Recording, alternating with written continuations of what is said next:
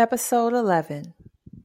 Have you ever sat back and thought about different situations that we focus more on women they go through, whether it's sexual abuse, or different situations like that, that there are the same amount or even more men going through these situations, but the reason why it's never talked about is because they don't talk about it because they supposed to be hard and the man, men, I always felt that we comment openly, we always see abused women. And I'm not saying that it's okay because no abuse is okay.